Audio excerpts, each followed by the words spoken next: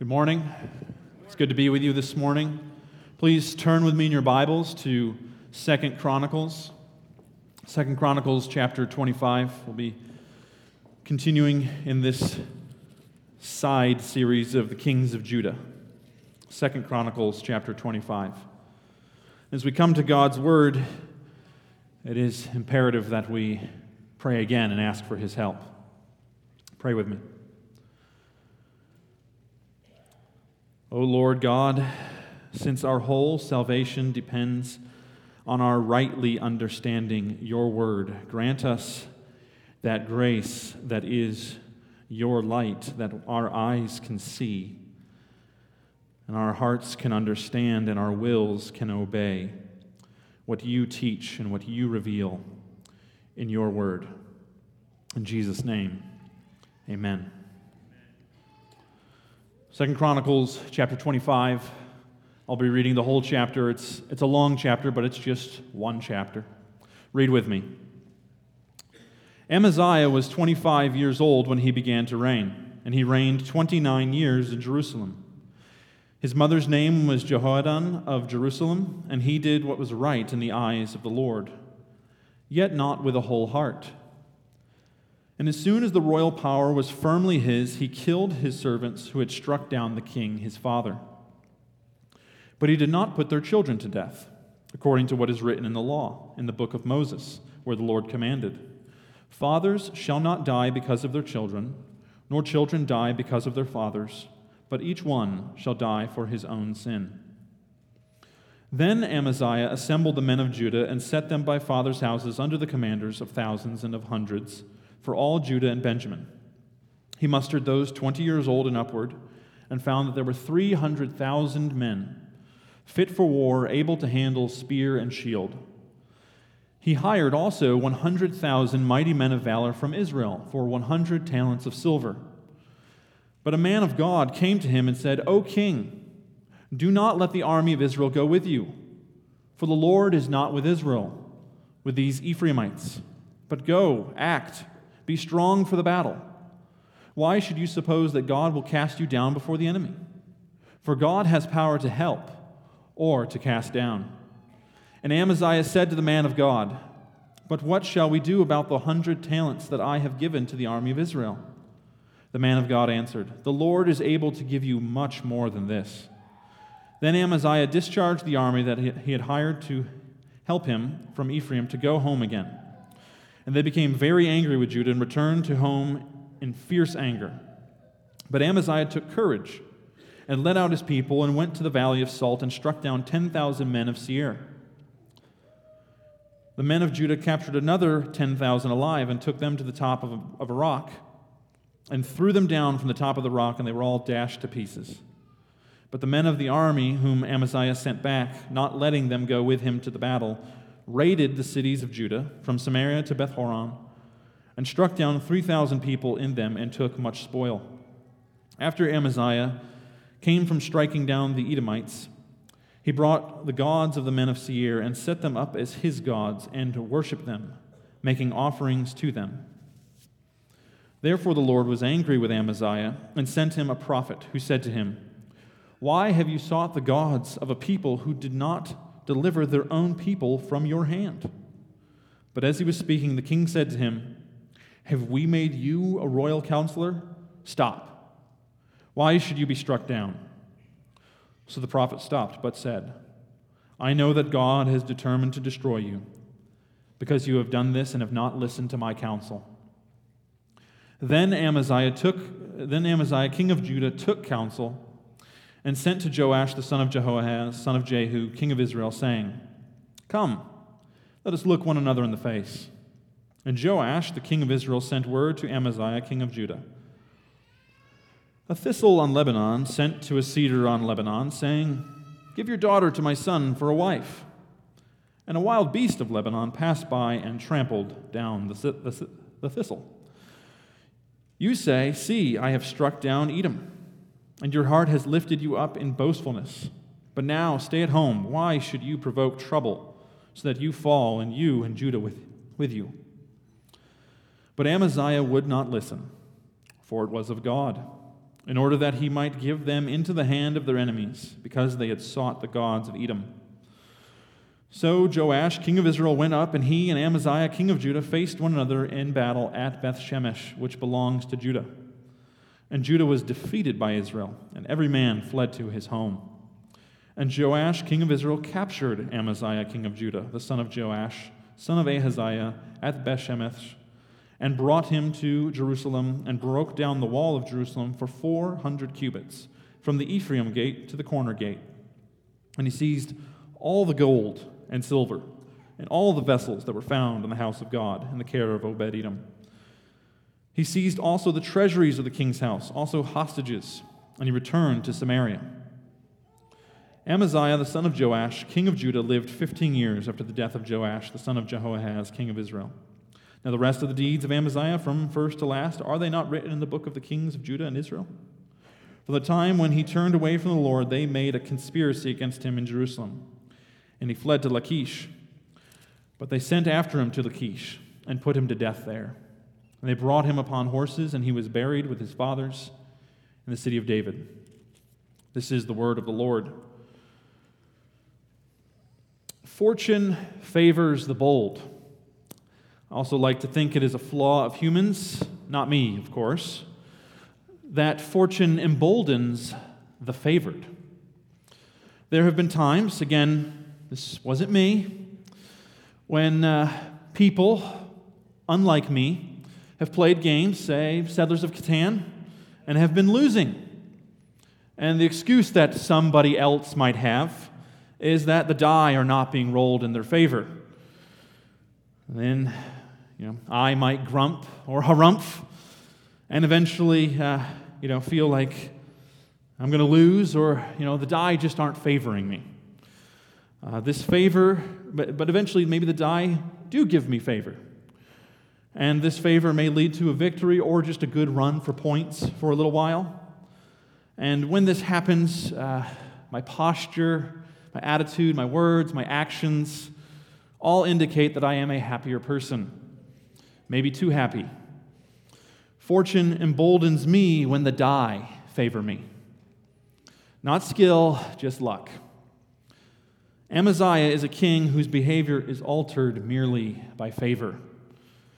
He is one who is emboldened by fortune and favor, not by skill or experience. And we're told he's a king. At first, we're told he's a king who does right in the eyes of the Lord, but not with a whole heart. He is a half-hearted king, and he half-heartedly follows the Lord, and he is half-hearted in his obedience and half-hearted in his sins. We might say, "Behold, Amaziah, king of Judah." He means well. It's not a resounding endorsement of the Lord's anointed. The Lord does not want half-hearted servants. Satan doesn't actually want half of your heart either. But Satan knows that when he has half of your heart, he often will get the rest. The Lord doesn't want half of your heart. He wants your whole heart. And yet the Lord knows that he's done a lot more with a lot less. And so Amaziah is a half-hearted king. He's a would-be hero over whom we ought to sigh. Very quickly we can realize he can't save. He can't save his own people. He's not the type of person who can save us. So our 3 points this morning will cover these things. First, Amaziah's apprehension, Amaziah's exaltation, and Amaziah's humiliation. First, his apprehension. The kings of Judah each have their faults and shortcomings. We are introduced to Amaziah's imperfection immediately in verse 2. He was not wholehearted in his following the Lord. This is not some general statement about his heart.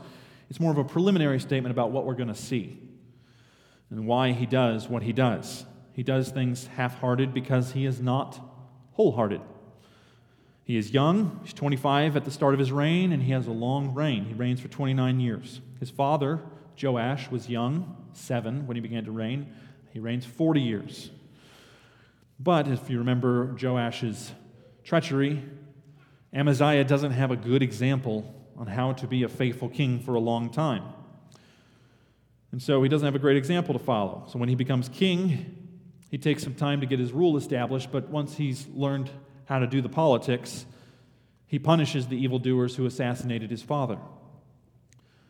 Maybe this is an indication of a flaw. Perhaps he's vengeful or flawed in some way, but I don't think so. I think we're given an indication that this is a good thing. I think it is just and it is wise. It's just because assassins should be punished for assassinating kings.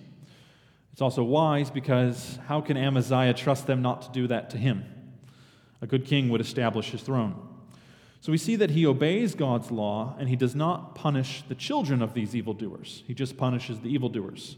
So I think verse 4 is an indication of this, the phrase, that he does right in the eyes of the Lord, that he is following God's law to a degree. Maybe you know your Bible well and you have a question. Is this not a contradiction? Doesn't it say that in the second commandment, in Deuteronomy 5, verse 9, you shall not make for yourself a carved image or any likeness of anything that is in heaven above, or that is on the earth beneath, or that is in the water under the earth. You shall not bow down to them or serve them, for I, the Lord your God, am a jealous God, visiting the iniquity of the fathers on the children to the third and fourth generation of those who hate me, but showing steadfast love to thousands of those who love me and keep my commandments. So it says in the second commandment, God visits the iniquity of the children to the third and fourth generation of those who hate me. And it says here in 2 Chronicles 25, which is quoting Deuteronomy 24, verse 16, that children do not die for the sins of the father, and fathers do not die for the sins of children. Well, I think we need to pay attention to the words. The words are critical. Children do not die because of the sins of the father, and fathers do not die because of the sins of the children. But the second commandment is saying that the iniquity is visited, which is another way of saying there will be consequences, there will be suffering. And so with our sin, our children will quite possibly suffer, and often do suffer for our own sins. Handling money poorly, your children are going to suffer for that. Acting out in anger, they might bear the brunt of that. A whole myriad of examples of our sins cause suffering, but they are not punishment upon children, or your parents' sins are not punishment upon you. And so it's important to note that it's the second commandment where this shows up. Right? What is annexed to the second commandment? What is annexed to the second commandment is this warning about the suffering that comes from idolatry. If you worship the wrong things, you can set your children up for suffering. And so as a warning not to worship the wrong things, but to worship the Lord God and to worship Him alone the way that He's revealed. And so we could find ourselves wondering, but aren't we free? Aren't we free to not have to suffer for these things and not have to be drawn in by these things? But isn't there some freedom here? And say, well, yeah, we do have some freedom, but the freedom that we have is we are naturally pulled in towards sin. We have a free will, but it's a free will that has a natural bent towards sin, and so it's also a free will that lends itself towards multiplying the suffering in the world, particularly within our own households. And so Amaziah makes sure that the children of these assassins do not die for their father's sins. It's a good sign, but is only part of the picture. Amaziah's apprehension is shown in his actions. So now he has gained control, he's established royal power in his hands, and now as king he gets to set the policy, set what's going to happen. And so he assembles his army for war. I can't think of any of the kings in all of the books of kings in Judah who doesn't end up fighting some kind of battle. It's what kings do. And so he has a large army. He's anointed king of Judah, which means he should know that Judah is a favored kingdom, and so he should find favor in God's eyes. But he makes sure to count his army. How many does he have? How many are there that are 20 years old and upward? And this was a sin and an act of faithlessness on the part of his ancestor David in 2 Samuel. It brought much suffering. And so he thinks he doesn't have enough troops, even though he counts them and he has 300,000. What does he do? He hires another 100,000 just to hedge his bets, cover himself, have an insurance policy. And so he hires a force from Israel. Well, at least they're not foreigners. That's a problem that some of the kings run into. They hire Syrians or other mercenaries. He hires Israelites, but they're apostate. They're not followers of God's covenant, and so they're as good as foreigners. And that's the warning that he's going to receive from the man of God. And so being faithless, they are considered foreigners, and he pays this army, doesn't come cheap, with 7,500 pounds of silver. And I just decided to check that this morning. What does an ounce of silver go for? Multiply that. It would be about $3 million today, which isn't a lot of money for 100,000 guys. It's like $30 a piece. But money might have different value at different times. But it's still a lot of money on the whole to come from the royal treasury. And so God graciously sends a man of God to speak to Amaziah and tell him that he does not need this extra help. He has God. And Amaziah's words are words I relate to very strongly. But what shall I do about the 100 talents of silver that I have given to the army of Israel? When I was about 6, my younger brother and I were being babysat by some family friends, some church friends, for overnight thing, and they put us to work a little bit to help out around the house, around the property. And there was this mention of maybe being compensated for the work, which to a 6-year-old, I mean, $1 or $2, that's pretty special. I was eager, and it being 25 years ago, that it was worth more then. And so I was getting to the work pretty well and was excited about this opportunity of financial compensation. And then we were riding in the car on the way back to being returned to Mom and Dad, and I was wondering when this payment was going to go through. And then our friend mentioned, well, maybe I'm not going to pay you. Maybe I'll just stop at the gas station and buy you some candy. I couldn't help but blurt out, but what about the money? And he rebuked me. You be grateful for what people give you. And I zipped it and felt convicted of this desire for money in the moment and this worry that I wasn't going to get what I thought was being offered. And honestly, I didn't really do that much work anyway. And I got the candy. It was delicious, and it was very fair. But I just still remember that feeling of, what about the money? And Amaziah is feeling that about approximately $3 million. What about the money? I'm a king. I've got a budget. I've got an army. How am I going to make this work? And the man of God says, the Lord is able to give you much more than this. There is much gain that comes from having a heart that is not fixated on money, not so short-sighted, but to have eyes that are lifted up towards a greater vision. I hear an echo of the disciples on the boat as Jesus slept, and they said, Lord, do you not care that we are perishing? And he replies, O you of little faith. Each king like Amaziah, like you and I, over our little kingdoms, will always be faced with a question of whether we are going to find ourselves opposing God or supporting Him. We typically fall into a false dichotomy of thinking, is God on my side or is He on the other side? Is He on my side, or maybe He's not taking a side? This man of God is reminding Amaziah that he is worried about money, and if he has enough soldiers, and he's acting like God is not with him. It's almost as if he hasn't considered verse 8. But go, act, be strong for the battle. Why should you suppose that God will cast you down before the enemy? Right? This is a mirroring question. It's a question, your actions seem to act like you're worried about losing, so you're trying to not lose. Are you worried that God is against you? For God has power to help or to cast down.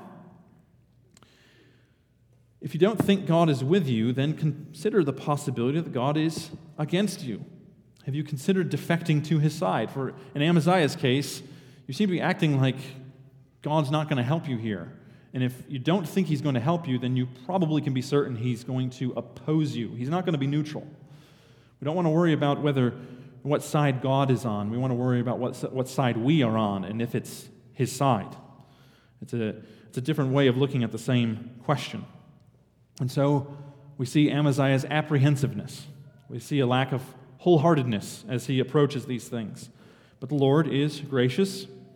And so we approach our second point, Amaziah's exaltation. The man of God is calling on Amaziah to lead his army by faith and not by the might of men. Amaziah does this, and he wins a great victory over the Edomites.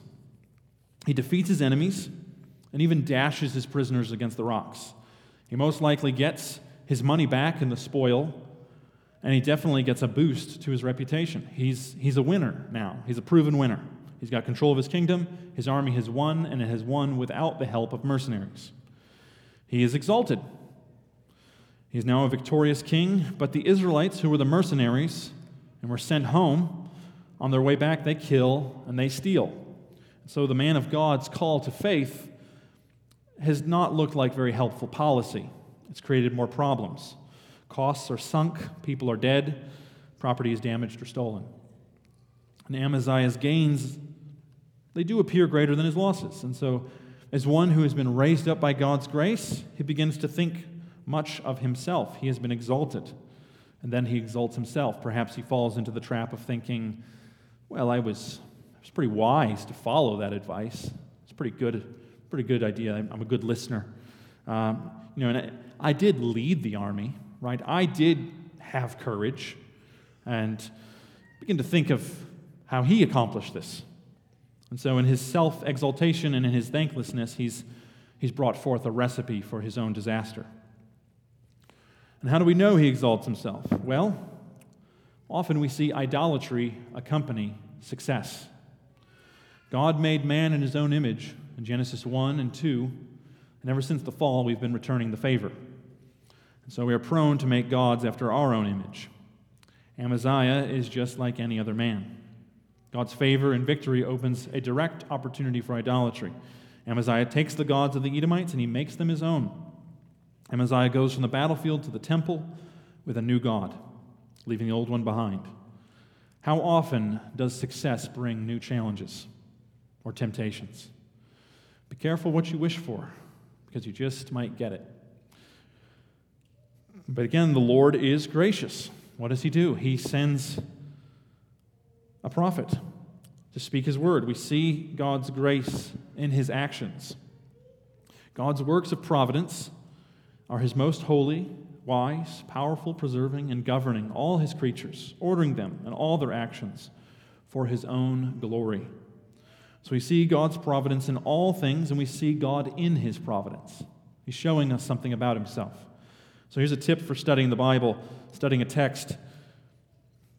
Pick a person, a character, God, the king, anybody, one of the characters, and then just start writing down all of the nouns, all the verbs that they do, and stack them up. So what does the king do? Well, the king begins to reign, the king kills servants, the king assembles his army, the king hires mercenaries, the king takes courage. We see these things. So the king brings idols, seeks gods, and so on. We see what the king does. Now, what do we see what that God does? The Lord looks upon things. He's watching. The Lord commands things in his word. The Lord sends a man of God. The Lord sends a prophet. The Lord brings forth things. And so we see God in his actions here in the text. What does God do? And so we're also told things about the Lord. The Lord is able to provide much more than what is lost. And the Lord is patient in his actions. So Amaziah, in contrast, exalts himself. from the face of the Lord's favor. And so verse 15 tells us what God thinks of his exaltation. Therefore the Lord was angry with Amaziah and sent him a prophet, who said to him, "Why have you sought the gods of a people who did not deliver their own people from your hand?" It's one thing to believe in idols, worship idols. It's another thing to choose the gods of a loser. It's foolish. It's utter foolish, but we can see our own selves in these kinds of sins. To choose the idols that are of the losing side, right? The book of Revelation can be summed up in one sentence: God wins. God wins. So why are we going to choose any other God than God himself? Why choose a loser when God has revealed himself as a winner? And so the Lord sends the prophet, but Amaziah will not be left, so that Amaziah will not be left in the dark, and yet he doesn't have ears to hear it. He's half-hearted in his sin. He doesn't kill the prophet. He knows what he's hearing. He just doesn't want to hear it. And he's also half-hearted in his obedience. He listens, but he doesn't obey. And so he tells the prophet, "I don't want to hear this. Why should you die for correcting me? We haven't made you a counselor." And so he knows that he's being brought counsel, and he literally tells the prophet, "Stop speaking." And this is where he's exalted himself to such the point that he won't listen to God. And yet now he's also brought forth his next phase of his rule. That's our third point. It's his humiliation. So he's been exalted, now he'll be humiliated. Just as he exalts himself, God patiently tries to correct him.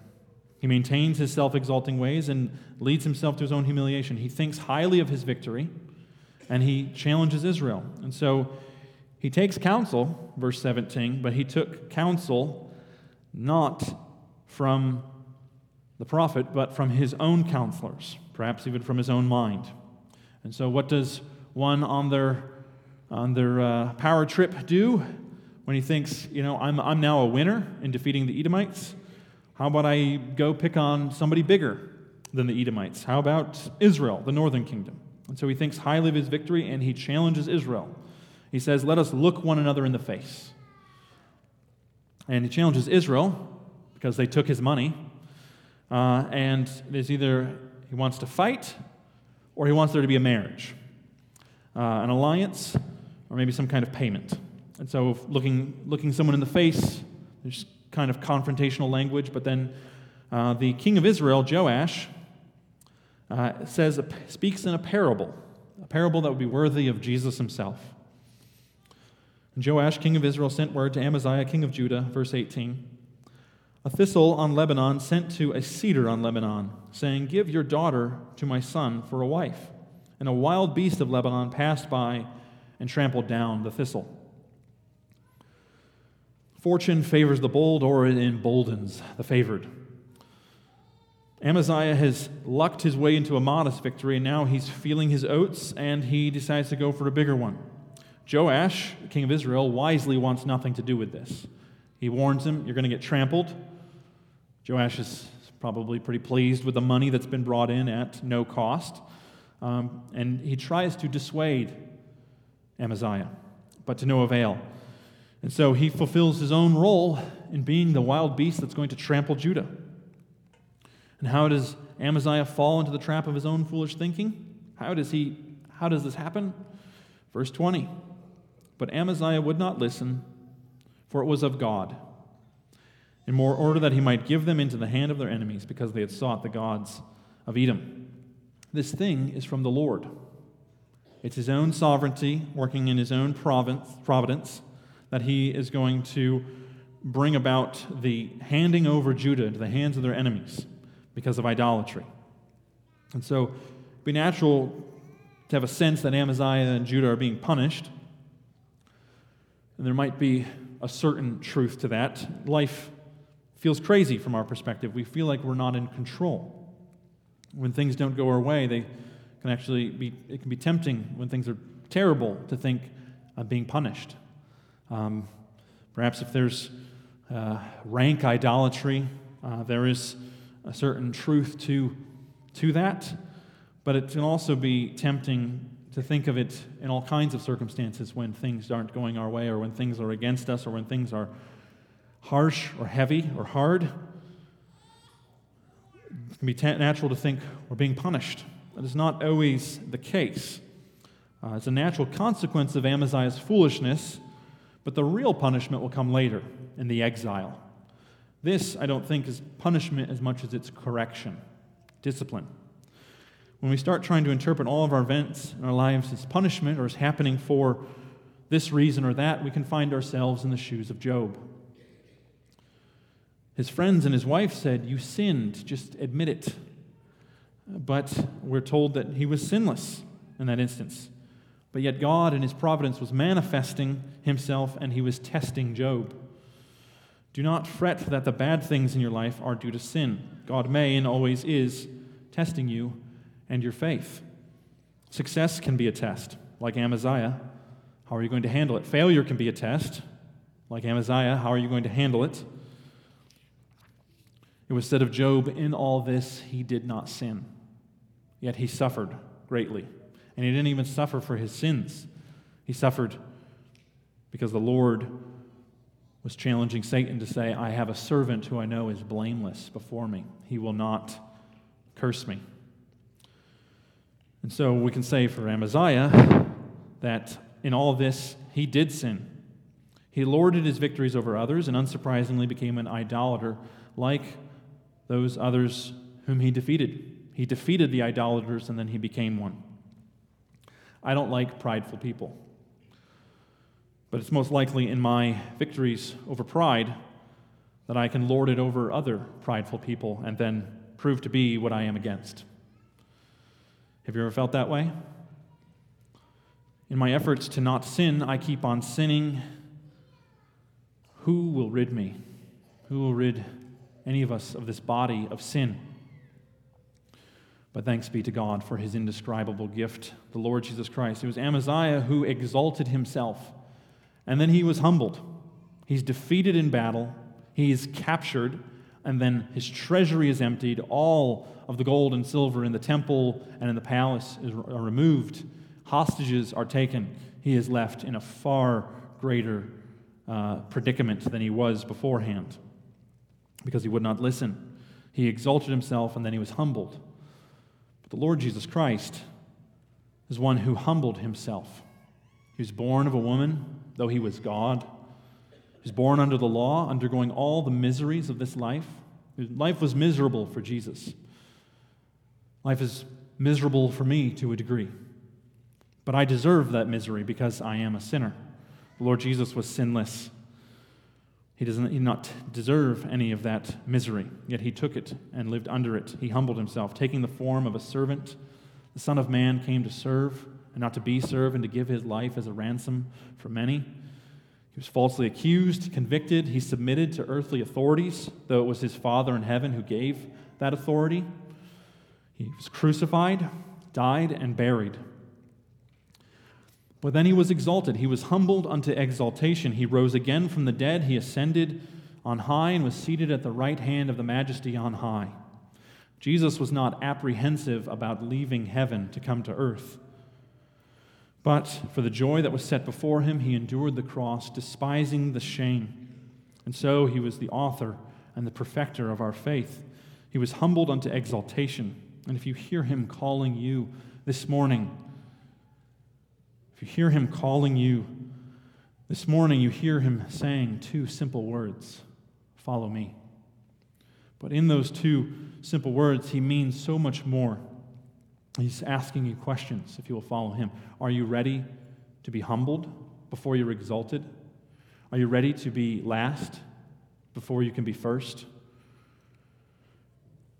Are you ready to give up that which you cannot keep in order to gain that which you cannot lose?